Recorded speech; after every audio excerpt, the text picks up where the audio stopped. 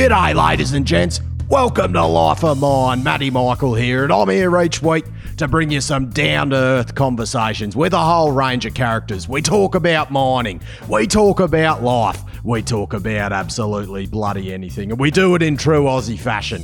So if you like an unpolished yarn where the level of professionalism can significantly vary each week, then Life of Mine is where it's bloody at. Rightio, for this episode, John, I was very privileged to have the WA Minister for Mines and Petroleum, Energy and Industrial Relations, the Honourable Bill Johnston, and funnily enough, we only spent a little bit of time on the coronavirus. I thought I'd give the poor bloke a break from it, and we spoke about some of the great things that mining and energy bring to Australia, and specifically some of the initiatives that the WA government have in place for the resources sector. We also spoke about the future of energy in both Australia and the world, and look, what is true about climate change. Look, the news can confuse you sometimes, depending on who you bloody listen to, and you'll be very surprised of where the future of energy supply will likely be. It's not coal or diesel, funnily enough. Duh. Anyway, let's get into my chat with Minister Johnston, who actually answered every question I asked in a very direct way. I thought he was a bloody politician. Couldn't believe it. What a legend. Rightio, let's get into it. Back in the portal. Copy, shift box. I get radio check. Yeah, radio's working fine. Yeah, copy all personnel. Yeah, copy, mate. There's a chair in the vent bag. Yeah, stitch her up there. Thanks, mate. Yeah, right, copy that. Now, I'll bring this up straight away. I have to apologise. When I sent the first email, I'd never actually sent an email to a Member of Parliament before, chasing the interview, and the headline was "G'day Bill." I should have been "G'day Minister." I'm sorry about that. Well, I wouldn't have known because, to tell you the truth, the emails don't actually go to me. That's good then. I'm surprised I got a reply back. I was happy about that. No, that's right. Everybody calls me Bill. That's good. That's settled that one. Mate, are there any busier people in the world than politicians at the moment? There's a bit going on for you. Yeah, there's a lot of people working very hard, not just us, but we're all in this together. And hopefully we'll pull through. Yeah, definitely. I think, Mr. McGowan, I'd say he'd be topping the hours list in WA, wouldn't he? Yeah, he's certainly doing a great job. Too easy. Bill, do you want to, before we get into this, just give us your CV, mate. Tell it just to show everyone that I haven't pulled a bum off the street to come and tell us about the WA resources economy. Well, I've been a minister for 3 years. I've been in Parliament since 2008, and prior to that I was the General Secretary of the Labor Party, so I'm the ultimate insider. I've been working in politics full-time since 1998 when I got elected as Assistant State Secretary of the Labor Party. Prior to that I was a union official for the Shop Assistants Union, and before that I was a public servant in Canberra. So how long have you been in the role of Minister for Mines, Petroleum, Energy, sort of, I guess, the whole resources sector? I've been Minister for Mines and Petroleum since March 2017, and then I got added the energy. I had other portfolios, and then I swapped the other commerce for energy in December of 2018. Very good. I guess you've come in at the good time. You've seen the recent, at the back end of where it was, the best way to explain it was pretty crap in the mining sector. It's all starting to pick up now, which is fantastic. Prior to this virus going around. Yeah. Well, look, obviously it's only a joke, but I do point out that the gold price has gone up the whole time I've been minister. Good to hear, mate. I'll work at a gold mine, so keep that going. I'll vote for you then if that's the case. That's right. Mate, it's awesome to see that everyone's working so hard to keep all the I do say, I guess I'm talking about mining most of the time, but I guess we'll talk about the resources sector as an entirety today. But It's awesome to see everything has been done to keep it open during this pandemic. I guess what I want to know is, like, from your perspective, if in the worst case event that it was all shut down, all FIFO, all everything, what would that do? What would that do to the economy? How important is all the resources sector to the WA economy or Australia? The resource sector is the backbone of Western Australia's economy, and as we all know, it carries the national economy too. That's why we're doing everything we can to avoid having too much impact in the resource sector, and we're very pleased at how closely the government's able to work with the industry here in Western Australia to make sure that we can protect everybody's health while still keeping the mining going strong.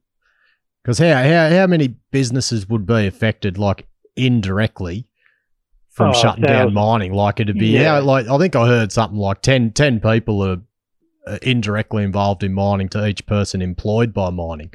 It's probably about that. I mean, there's about 130,000 people directly in mining, but there's tens of thousands of others who hang off the industry either through servicing the industry or who get the benefit of the wages that are paid to workers in the industry. So it's absolutely critical to Western Australia. It's 20% of our budget is our mining royalties, and that goes to running our health system. So without the mining industry keeping going, we would have real trouble here in Western Australia.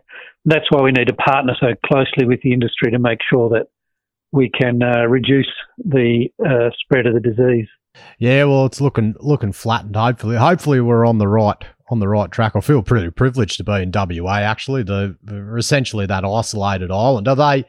I'm not sure if you can even comment on much of it, but are we looking for an eradication within Western Australia, or are they looking just to slow it down as much as possible? Well, it's not clear whether it will ever be able to be eradicated. And one of the challenges is that, we don't want to be like Singapore and China and Korea that got the caseload down to very low levels and then had the disease kick off again because it's so terrible. Is very easy to spread and has dire consequences. And because people can have the disease for 4 or 5 days before they show symptoms, it's very hard to contain. So, we're working all we can to reduce the spread of the disease. Right, I'm going to do you a massive favour today, and you probably haven't had this for a while. I'm going to can the coronavirus talk right there, and we're going to talk about something else because there's nothing else. People probably need a breather after. That's it. It just drains you. Now, onto the resources sector, mate. Sure. To the average blow Joe that's not involved with it at all, especially probably in eastern states. WA, everyone's sort of involved in mining in some way. Sure. You watch all the negative media on climate change, things like that, greenhouse gases. But look, what's the stuff that the great things that the resources sector brings to the economy, WA and Australia, that all these people that get consumed in the media don't know about? Well, the first thing is that you can't have renewable energy without mining because the resources have to come out of the ground. We're the global number one supplier of lithium, just as an example. So, you can't have renewable energy without batteries. You can't have electric vehicles without batteries, and you can't have that without Western Australia.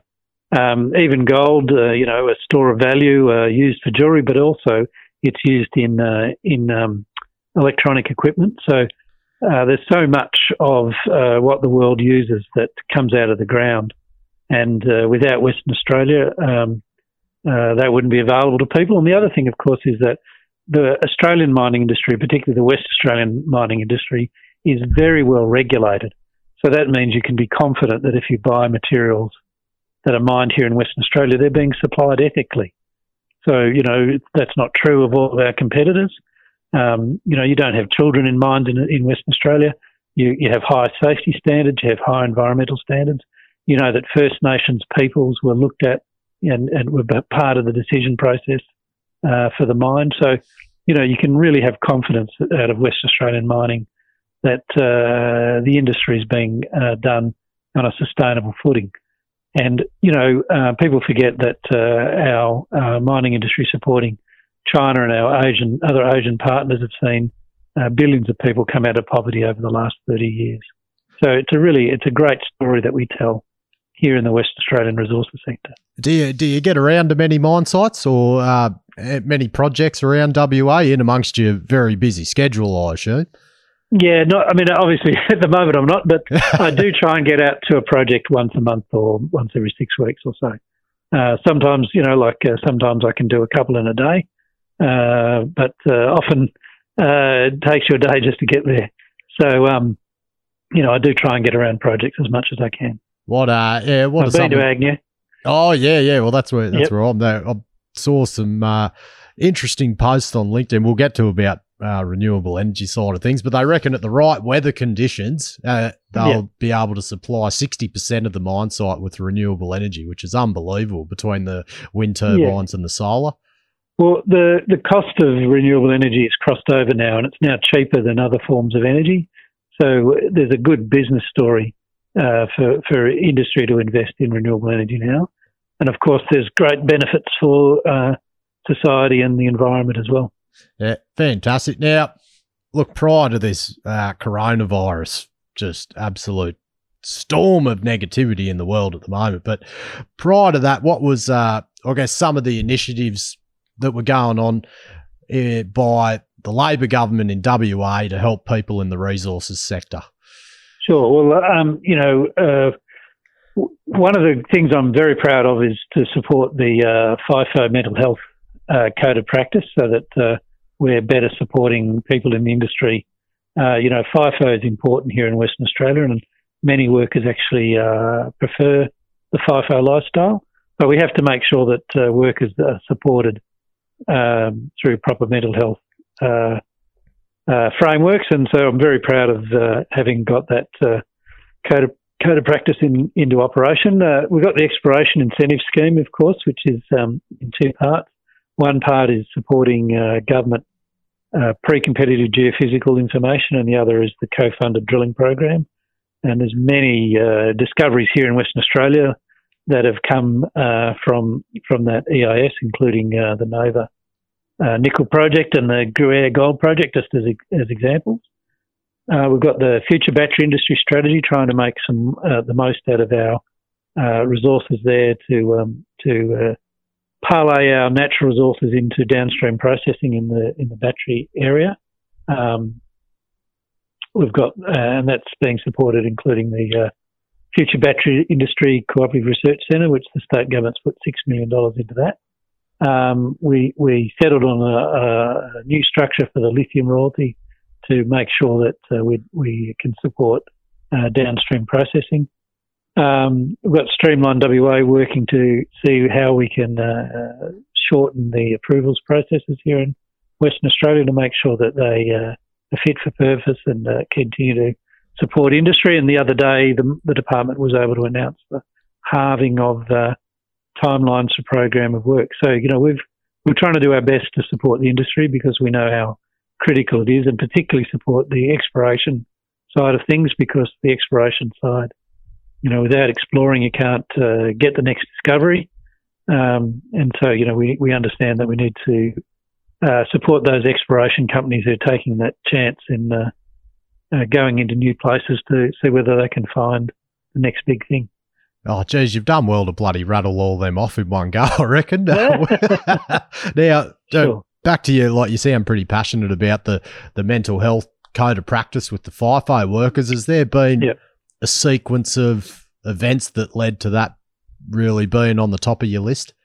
Yeah, well, I mean, we all know that there's been many challenges for FIFO workers, and so in the last Parliament there was an inquiry into the mental health of FIFO workers, and the number one recommendation was the creation of the code of practice. So we've implemented that now. We'll see how industry responds to that over the next few years, and we'll see what we have to do next. Yeah, awesome. Like, I want to speak, and also want to speak to you specifically about rosters, and like mental health of FIFO workers and rosters are essentially the same thing in my view, because a lot of mental health problems arise from people working extended rosters. Not every case, but like just a bit of a generalisation. Sure. Look, I'm lucky enough to work on an even time roster. Unfortunately, a lot of people can't, especially entry level, that might be working 2 and 1 for years and years. What's Look, are there any ideas or initiatives out there to try and reduce the amount of uneven time rosters, like your 2-and-1s and 3-and-1s? Look, I'm not sure what can be done, whether it's government subsidies to make everyone even time. Has there been any thought into that? Well, look, we want to work with industry to identify the challenges that these long rosters create, and if we have to go further on the FIFO code of practice, then we're open to do that.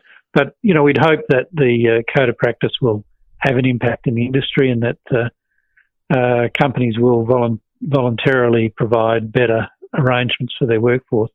I mean, companies always tell me that their number one resource is their workforce. So I hope that companies put that into practice and actually demonstrate by the way they treat their workforce that they really mean that. Because through that whole implementation of that root cause, the code of practice for the mental health program, what were some of the identified as the key root causes to, diminishing mental health of FIFO workers? I gather is rosters one of the big ones? Yeah, rosters, but actually one of the biggest ones was access to technology on site, so that people, when they're away, could stay in touch with their family. Yeah. So even just making sure that you've got good Wi-Fi at a work camp is really a really critical part of allowing workers to stay in touch with their family. Also, just the nature of the work site, making sure that it's friendly to everybody, that nobody's being excluded. So that's inclusive work sites is a major issue. The physical, not the providing people with their own space in the work camps. They're all ways of helping ameliorate the mental stress of a FIFO lifestyle. Yeah. But rosters are part of that, of course. Yeah. No, well, they do a good job. Mate, people in the mine, there's a lot of people in mining, the biggest whingers you'd ever meet. So the companies do a pretty good job, very good job of accommodating us, that's for sure. It's a home away from home nearly on an even time roster. You spend more time away, so you may as well. We are very well looked after. My daughter worked at Lawlers, which isn't far from you, I understand, and that's she was on an 8 and 6. She quite liked it. She was a student geologist, so she didn't have to do it at full time. She did it 2 summers for 3 months at a time, and she found the 8 and 6 was good for her. But people need to be able to choose their own lifestyle, and certainly we would encourage employers to give people options so they can settle on what suits their lifestyle. And so we do, encourage employers to be flexible. Employers have always asked for employees to be flexible, and now we recognise that companies need to do the same.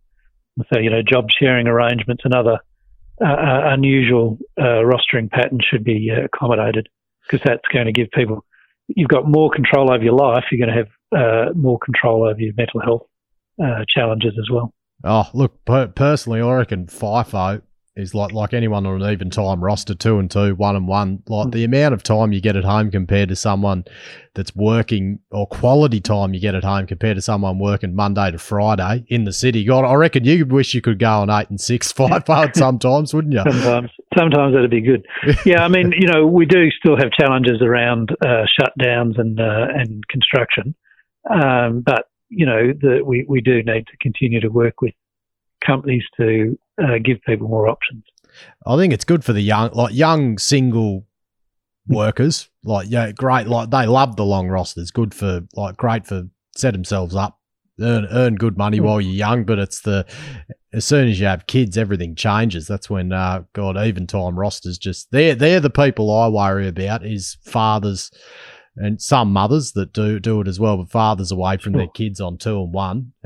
You just see them. It's just an absolute draining on them, on both them and the spouse at home. That's where the heart goes out to. So, sure. Now on to the words you hear all the time: climate change. Now, look, the bloody news is your worst enemy sometimes. Like one day you'll hear a left-wing activist on there giving a set of figures that'll support their argument. Then you'll get Alan Jones on Sky News spruiking his numbers and saying it's all under control. Look, I guess from the ground floor, you're right in the midst of it. What are some of the true facts and figures that just can't be manipulated about climate change?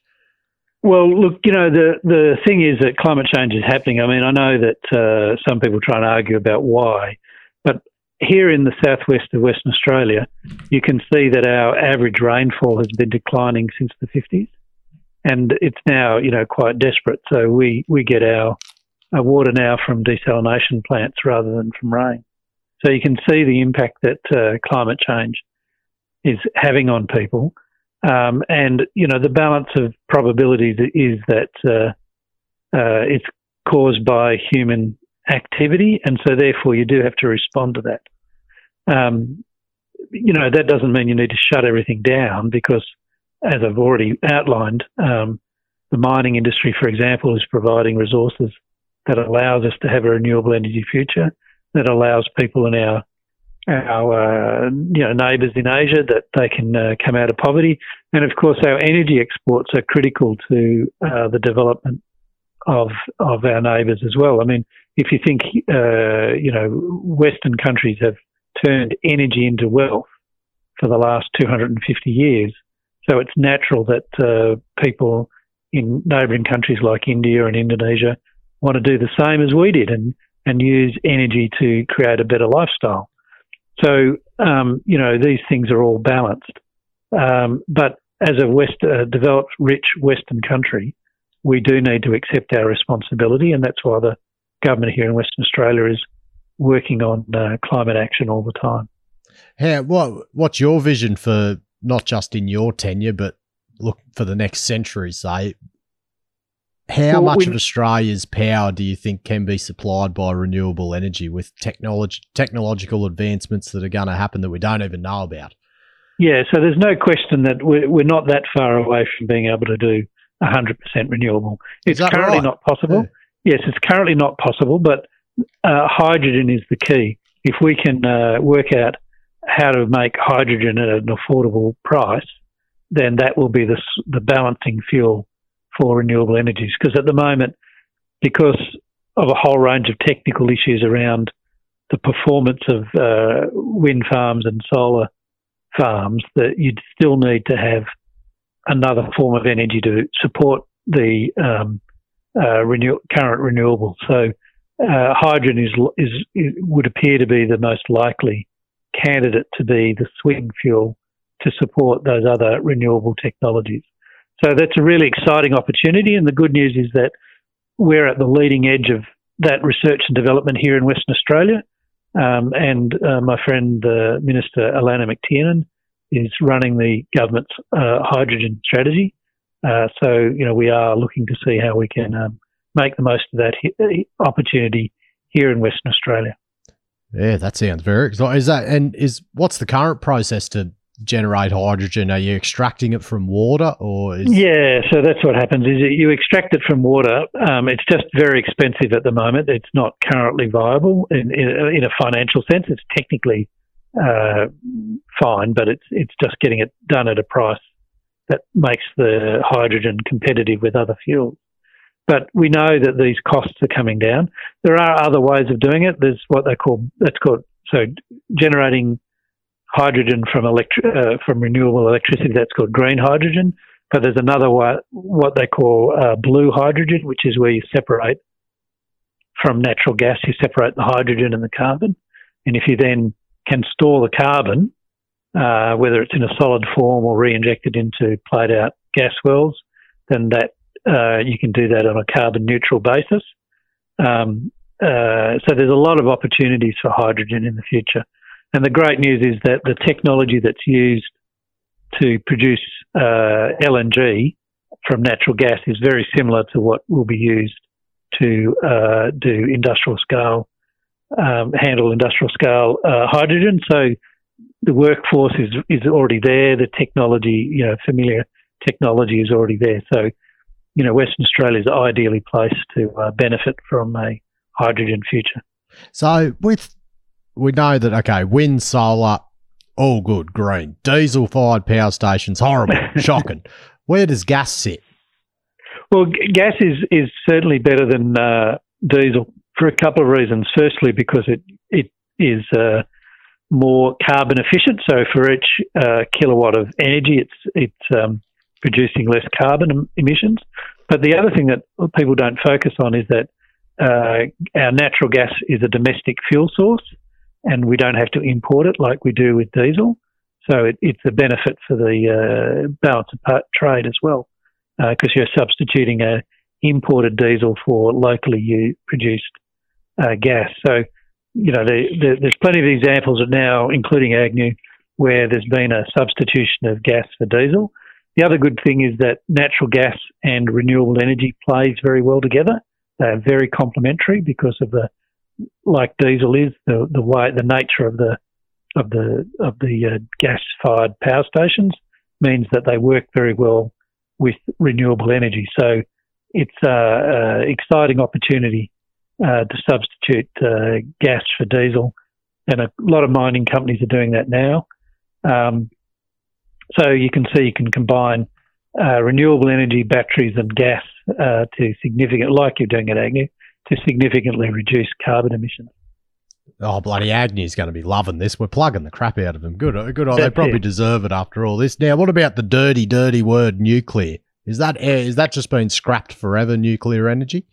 Yeah, it's just incredibly expensive, and it's not flexible.